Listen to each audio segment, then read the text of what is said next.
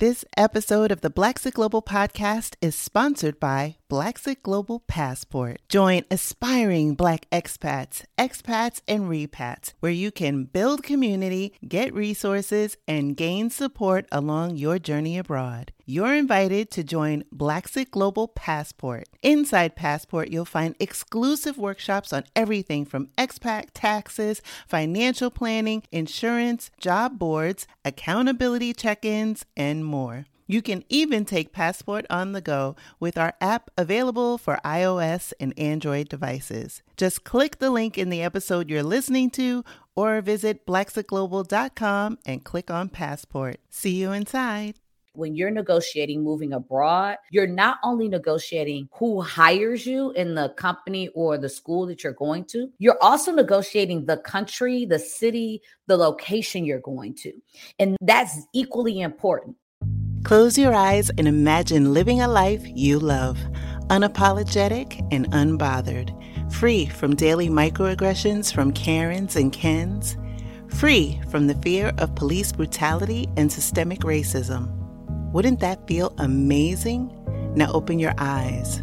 What if I told you that it's possible? Hear inspiring stories and get the actual blueprints from brothers and sisters of the diaspora who are living out their wildest dreams abroad. You've heard the term. Now be inspired by the movement. I'm Krishan Wright, and this is Blaxic Global. I am excited for this episode of the Blaxic Global Podcast because I get to talk to an educator. A lot of you, as you're considering your pathways abroad, are considering different career opportunities. Maybe you are an educator, want to figure out how to transfer your skills. My next guest is an expert at that. Adrienne Waller is from Detroit, and she is joining me today from, wait for it, the Cayman Islands, y'all. What? Oh my gosh, there's so much I want to ask, but welcome to Blaxic Global, Adrienne. Hey. I'm so happy to be here. Oh, I am so thrilled. I have so many questions, but it's also always good to ground everyone in your backstory. So if we could start a little bit at the beginning, before you made your journey abroad, tell me a little bit about what it was like growing up in Detroit. So I'm from right outside of Detroit, and I actually lived abroad as a kid. So I have both Detroit experience and living in Germany experience. And it was great. I struggled to read. So I think that's part of things like that drove me into education. I played sports. I had a bunch of friends. I'm planning our class reunion right now. So I'm really excited about it. So it was a great experience for me. I learned a lot. I grew a lot. Who I was when I first started school and who I was when I ended were probably slightly different people, but it was a great, amazing time. The winters were cold. I feel like winters are worse now than when I was a kid. And I don't know if as a kid, you just kind of like, cool, snow. But now as an adult, I'm like, this stuff is dirty and wet and cold. And I feel the same way. I grew up in the Bronx and then I went to upstate New York. My kids are choosing where they want to settle. They're picking cold states. And I'm like, there is no way. Maybe it's my skin getting thinner. I don't know, but I can relate.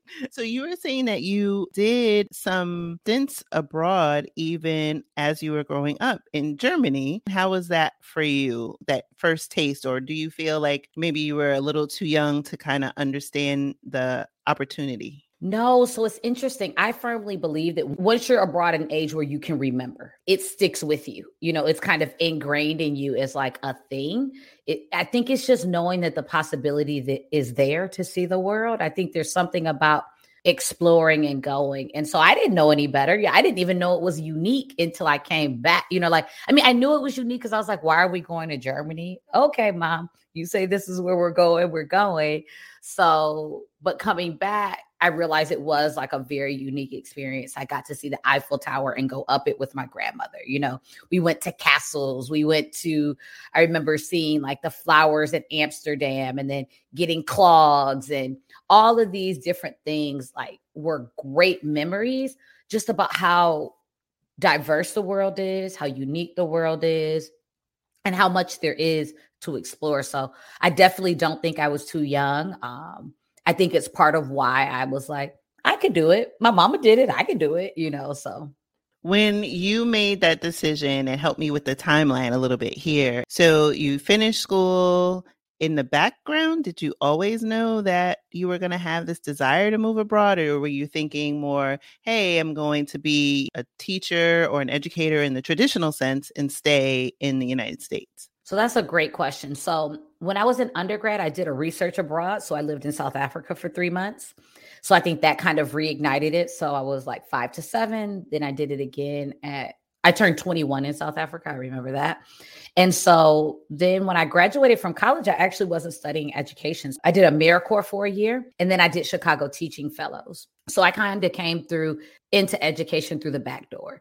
And so I just kind of was going to be an educator and worked 7 years in Chicago public schools. I lost my father, and then I decided to go back home. And so while I was home, I was working at a charter school, and I was on the leadership team, and we had this dinner.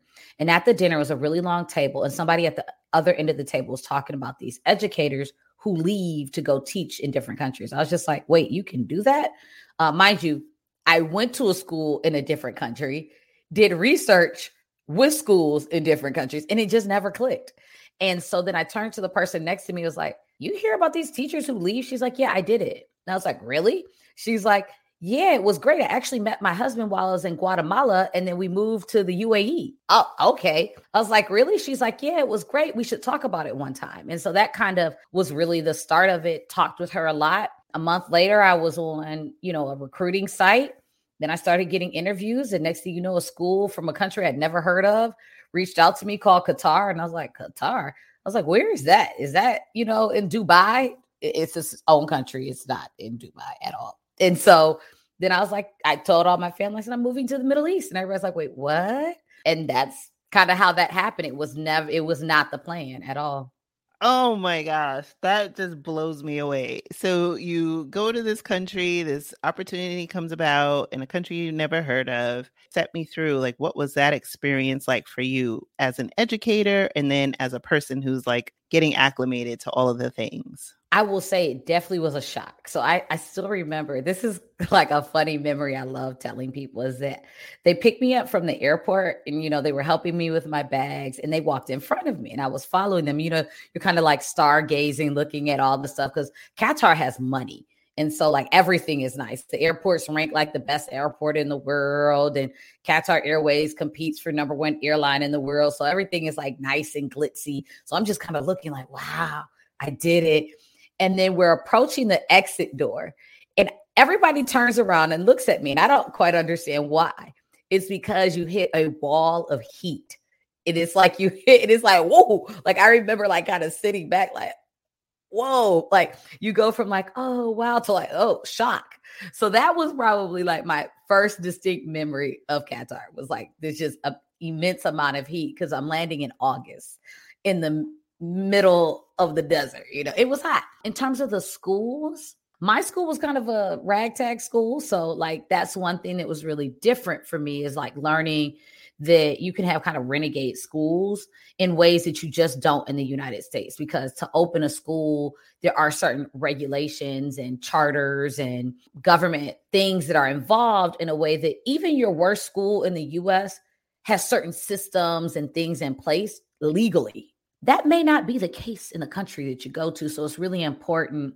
And one thing I work with clients on is like making sure they're picking a school that matches their needs. Because some people, that's great. Sometimes it's great to be at this school that doesn't have anything, because you can be the person to bring it. For me, at first, when I got to the school, I was like, oh my goodness, God, why did you do this to me? Like, what did I do to the universe? Was I really that bad of a teacher that this is where I ended up? Like, that was the feeling I had. But once I embraced it, I was able to get so much leadership, so much experience, build my resume, and just excel and grow, take on leadership opportunities that had I been in one of your top tier schools, they would have had their people. They would have already been doing their thing, which is good for some people. It depends on where you are in your career and what you're looking for. But in hindsight, I'm actually very glad that I ended up where I did, even though it was not one of your best schools. So that was one thing that was really different about international education, is that you can have all types of schools. The other thing is, public schools, as we understand it in the US, don't function everywhere. So not every country actually has functioning public schools. And if they do, they may be a very small subset where most people are actually paying for some version of a private school. And so you'll have like tiers of schools. So you'll have like a top tier school, like a mid-tier school, and then kind of like this, like, what y'all do in school? And that was different. Also, charters aren't really a thing. So it's generally government or like a government / public, private. And then there is a difference between private and international schools. And that's another thing that I wasn't really aware of. Depending on the country, can actually function and have a different set of laws that govern them. If you're a private school versus an international school, it can also change in the type of packages that are offered to you, the type of insurance that you may end up with. So there are lots of differences, but the essence of school is school. Like kids come in, you teach a lesson, you hope they learn. Like those things are the same. And kids are the same. You got a couple who gonna get on your nerves. It's just the reality. You have a couple who are stand-up students, and you have a whole lot that are in the middle. Now, in the Middle East, you sometimes will have an entitled set of students who that behavior is a little bit different. But if you worked in the hood, you worked in the ghetto, you can do that. You know what I mean? Like if you've worked with those communities, to be honest, that type of behavior, you're like, it's fine, you know? So those are some of the key things. I will say parents are different in different countries. Now that is a bigger difference in students. Most people say, oh, how are the kids different? I'm like, kids are kind of kids. It's really the adults that are different. So when I was in China, we had a lot of helicopter parents who wanted everything, wanted all of their kids to be pushed, even if their kid could barely add. It was like, wait, we still need your child to know their sight words and you want them reading chapter books. Nah, son, that doesn't compute. The Middle East is the opposite. Sometimes it's like, oh, my kid did nothing. Aren't you going to give him an A? I'm this and I'm that. In both places, you have some type of privilege. So in the Middle East, it's called wasta.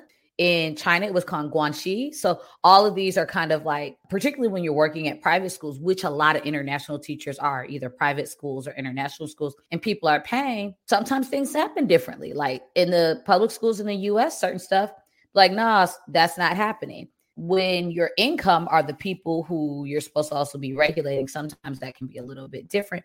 And lines can be blurred and gray. And that can also be difficult for people. So making sure you're at a school whose values align to your values, because that can be really difficult. And it may not be something that you consciously are thinking about in the United States right now. That's a great point that you touched on. A lot of times, and I'll just use employment on the broader spectrum, people might have a job, need to find a job, and they're like, oh, I can do this, right? And so they think more about the responsibilities and the duties, less about, is this a goodness, a fit for me as well as it is for the employer? I've known and observed in my own career that has changed when I was young. And of course, the first starting out and you're thirsty and all this other stuff, it's just like, oh, wow, yeah, I can do this and I excel. Now at this season of life and career, it's more about, this is what I like. This is what I'm great at. This is what I'd like to stretch in different ways. And most importantly, this is what I'm looking for in an employer to make sure that I'm going to thrive and shine in my best if I'm in a great environment. I want to sit on this point because even when you make the decision to move abroad and take your talents and skills, yes, of course, you want to get out of whatever country your home country is.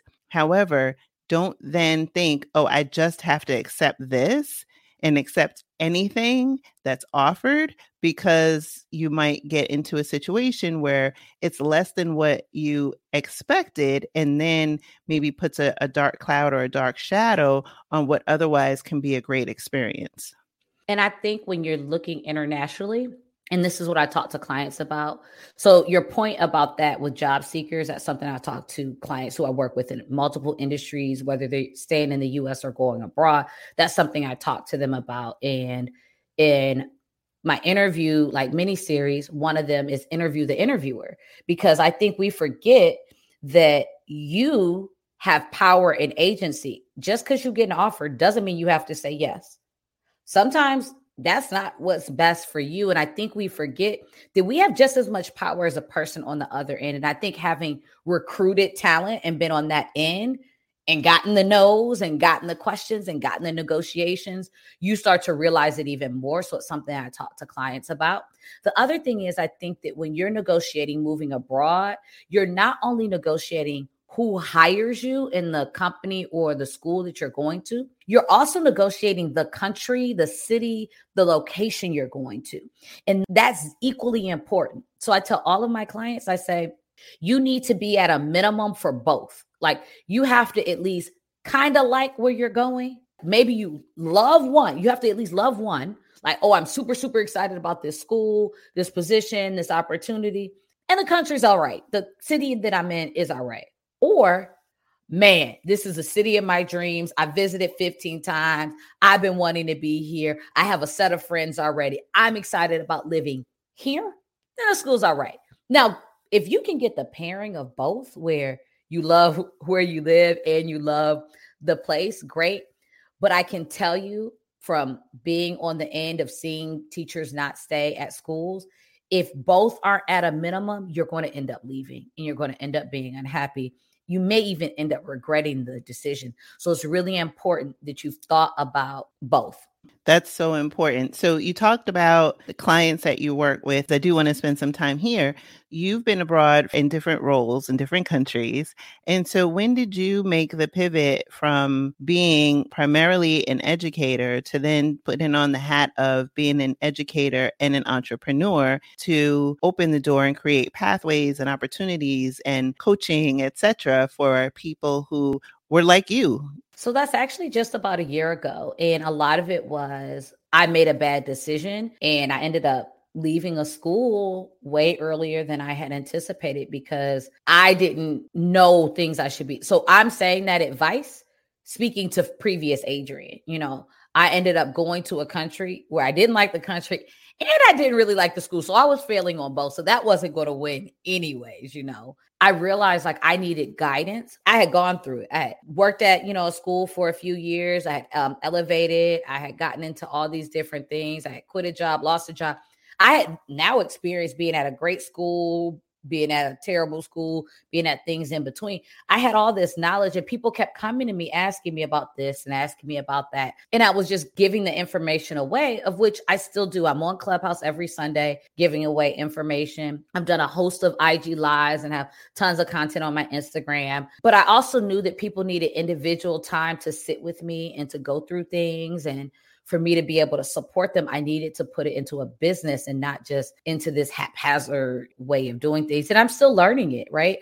I didn't anticipate being a business owner. I did it because I was like, I have something to offer the world that I think would benefit people, and kind of just went with it. I'm still trying to figure it out. So as you're figuring it out, you're helping clients with identifying, opportunities. You talked a little bit about like some of the prep work in terms of interview readiness and things like that. Is that some of the key areas of services that you provide?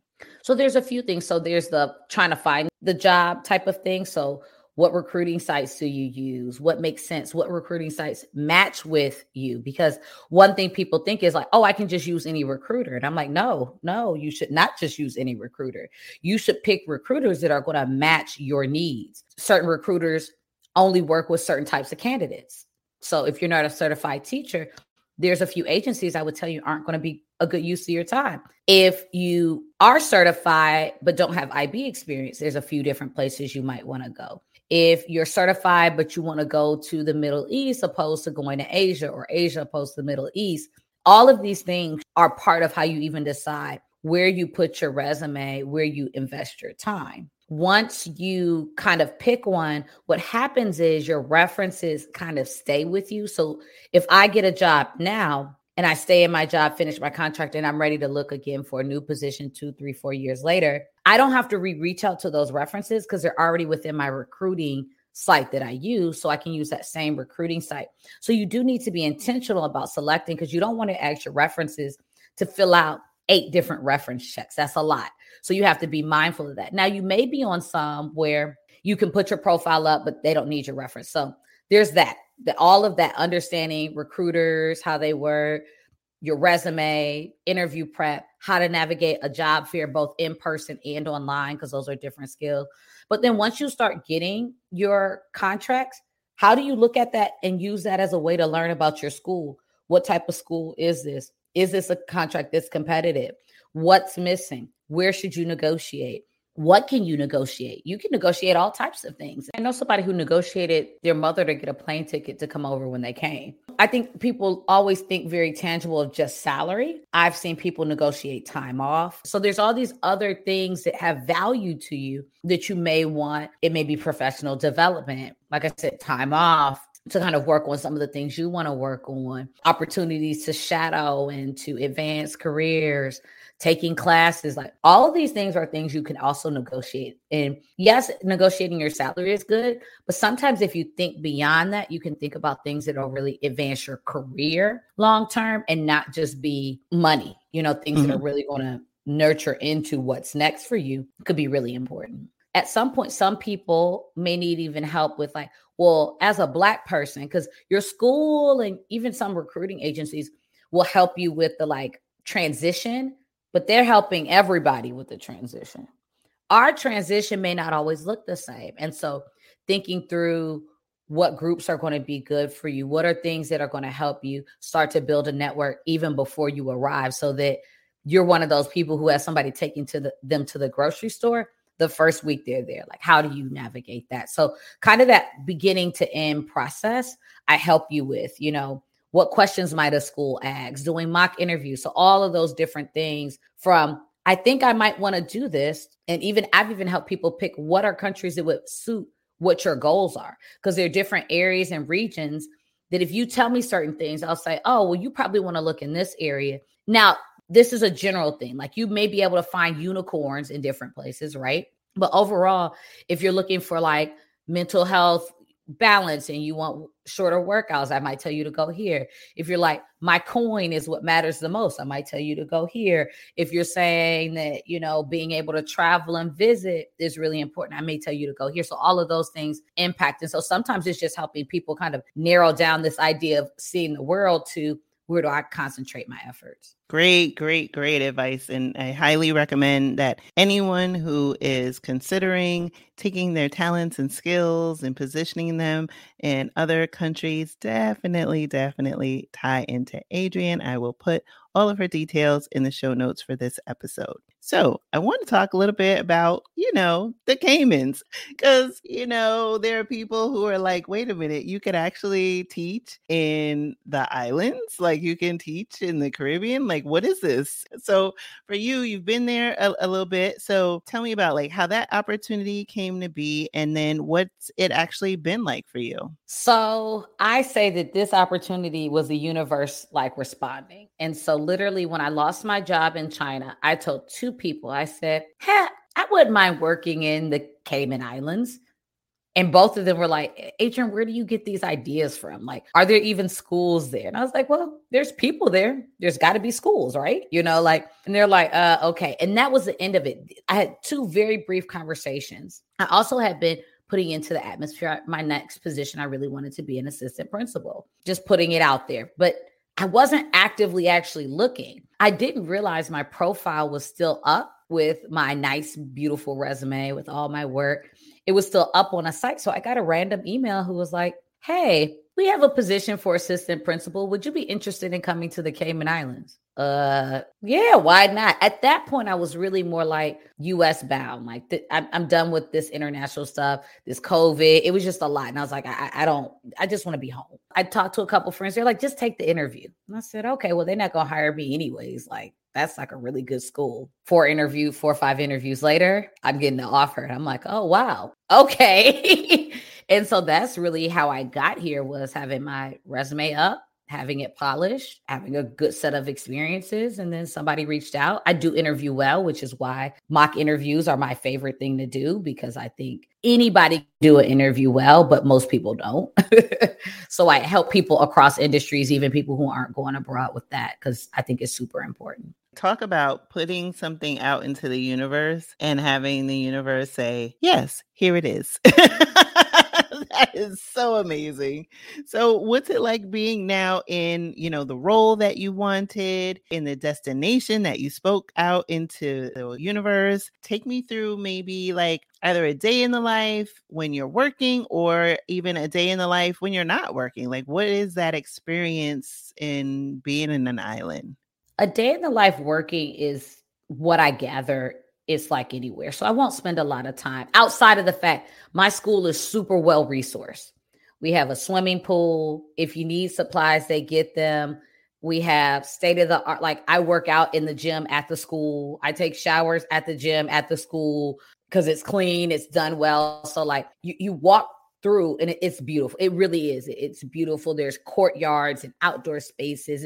It's amazing. But the like day-to-day job, you have the same headaches, you have the same, like type of things you're working on. So that you think of what an assistant principal does, down the street from you. And I'm probably doing things that are really similar. Student behavior, teacher absences, things like that. But what is unique is what evenings and weekends look like. So it's not uncommon to say, hey, I'm just going to go by the beach. Because no matter where you are, I think they say you're no more than 5 minutes from a beach driving, no matter where you are on the island. That's amazing. Year round, it's warm enough to be at the beach. I've started snorkeling. Never thought I would be a snorkeler. Never thought I would be interested in snorkeling. Not only did I get into snorkeling, but I got prescription goggles just so that I could see while I was snorkeling. And then I didn't stop there. I was like, oh, these fins, these hand-me-down fins, these aren't good enough. I've purchased fins. So yeah, like I really got into it and it's a great joy. I really, really enjoy snorkeling and you can see amazing things without really going far, like, just kind of swimming offshore, which is really exciting. I joined a flag football league. And so that was a lot of fun. It was a co-ed football league. So I did that. My team actually won a championship. So, All right. I mean, I go out, I did carnival. And so, did all of that, was in a band, did that. So I've been really trying to take advantage of what the island has to offer. This weekend, actually, they do some car racing. So I'm going to try and check out car racing. I bought a bicycle. So today I actually rode my bicycle to work. So when I first got on, I was telling you, I was like, oh, I'm a little tired, because I just got off the bike. But how many places can you just ride to work and, do that? So there's tons of, I know people who learn to surf. I did stand-up paddle boarding. You can do kayaking. I went and they have this thing called bioluminescence. So I try to save touristy things for when people come to visit. Go to Starfish Point, go to Stingray City. There's so much to do. People say it gets old, but I've actually really found a good balance of trying to do the things that are like one-off events and things like that, and pairing that with also doing some of the local things. But I really try to only do touristy things when my friends come. So a set of girls, we went and also did ATVs. So it's a lot, or you could just sometimes I just sit on my balcony because I can. So how long do you think you'll be calling the Caymans home? Do you feel like this is where you want to be for a while? Or do you also have like an eye to where either a country that is on your list or another employment opportunity that you'd like to achieve? Like, how does that look for you? So I definitely will be here a while, no less than 3 to 4 years. I don't see it any less than that. Somebody scoop me up, I'll stay here longer. I'm still single, so who knows about that? I'm not foreseeing that. I'm not saying any of that. I will speak that into existence. Maybe God will answer that one. I feel like I've been doing that for a while though. So, and after here, if nothing like that works out, I really would like to find a job on the continent of Africa. Now, I don't know where. I don't have a country as of yet. Africa as a continent doesn't have nearly the amount or the volume of like international schools as you would see in like Southeast Asia or the Middle East. So part of why I say it like that is because I know that I may not want to be country specific. I may want to be country agnostic, so that I keep my options open. I know I'm going to be looking for advanced leadership positions. So fewer schools, there's even fewer, administrative positions. I know I'll be highly competitive, so that I'm not worried about, but it's just, are there even positions out there that match what I also want? So that's my dream, is to at some point start looking and be able to say that I did this education journey on the continent. Because as I look back, I was like, wait, I've been in Asia, I've been here, I've been there. Like, why have I not been there? And so that's really something that's super important to me, that I want to spend some time, specifically sub-Saharan Africa, but I would do Northern Africa. But I feel like that would maybe be more similar to what I did in the Middle East. So I kind of really want to do sub-Saharan. I have a few countries in mind, but the continent as a whole, I'm really trying to embrace and think about where would be a great place for me to land next. Oh my gosh, I love it. And since words have power, and we've already heard the extent by which when you put something out into the universe, how the universe answers back and says yes, I have no doubt that the continent will be there and the perfect job opportunity will materialize for you. So, Adrienne, for somebody who is listening to this episode, who's an educator, who's thinking about teaching or other educational opportunities for themselves abroad, how best to loop in to you? So the best way is probably Instagram. I have a lot of content there, so it's a great place to kind of start to do some learning. You could also go to my website and book some time with me. I have free consultations so that we could just have a free call. You'll do a survey to tell me some information about you so we can best utilize that time. I'm trying to get better with LinkedIn, so I'm there too. And I have a few YouTube videos, so I'm kind of across the platforms. Facebook has some information as well, but the number one way would definitely be Instagram or booking time on my calendar, which you can find links to from my website. I know, like, I have been captivated by your story, and I'm sure that everyone that's listening to this episode is jotting down notes because, like you said, a lot of what you were talking about in terms of negotiation, mock interview prep, and all of those things are transferable. So if someone is listening to this episode and they're not an educator, but they do recognize that they need or could benefit from additional work, coaching, prep in this area, please take this opportunity to go to the show notes of this episode, loop in with Adrienne, and she can help you develop what you need so that you can put your best foot forward and have that confidence for that perfect right opportunity. Well, it has been an absolute pleasure, Adrienne, having you as a guest on the Blacksit Global podcast. I am excited to see how this journey unfolds for you. The bike rides, the snorkeling. I mean, for those people that are thinking about if island living is right for me, I mean, look, I'm convinced. I'm convinced. I love it. It's great. It's been a great decision. I even have healthy meal plans that get dropped off to work now. So it's been like a kind of reset for me. Like, I was in a kind of dark place before I came. And so I needed this. I needed this like reset, recharge, and kind of going back out into the world again. Like, I really needed it. And it's been great. Thank you. Thank you for listening to the Blacksit Global podcast. For more information on today's episode, be sure to visit our website at blacksitglobal.com. It's not only possible to live out your dreams unbothered and in full color, it is your birthright. Are you trying to sort out health plans, banking, VPN, and other connectivity for your move abroad? Well, have no fear, we've got you with the Move Abroad Starter Kit. Get yours today at blacksitglobal.com/resources. That's blacksitglobal.com/resources.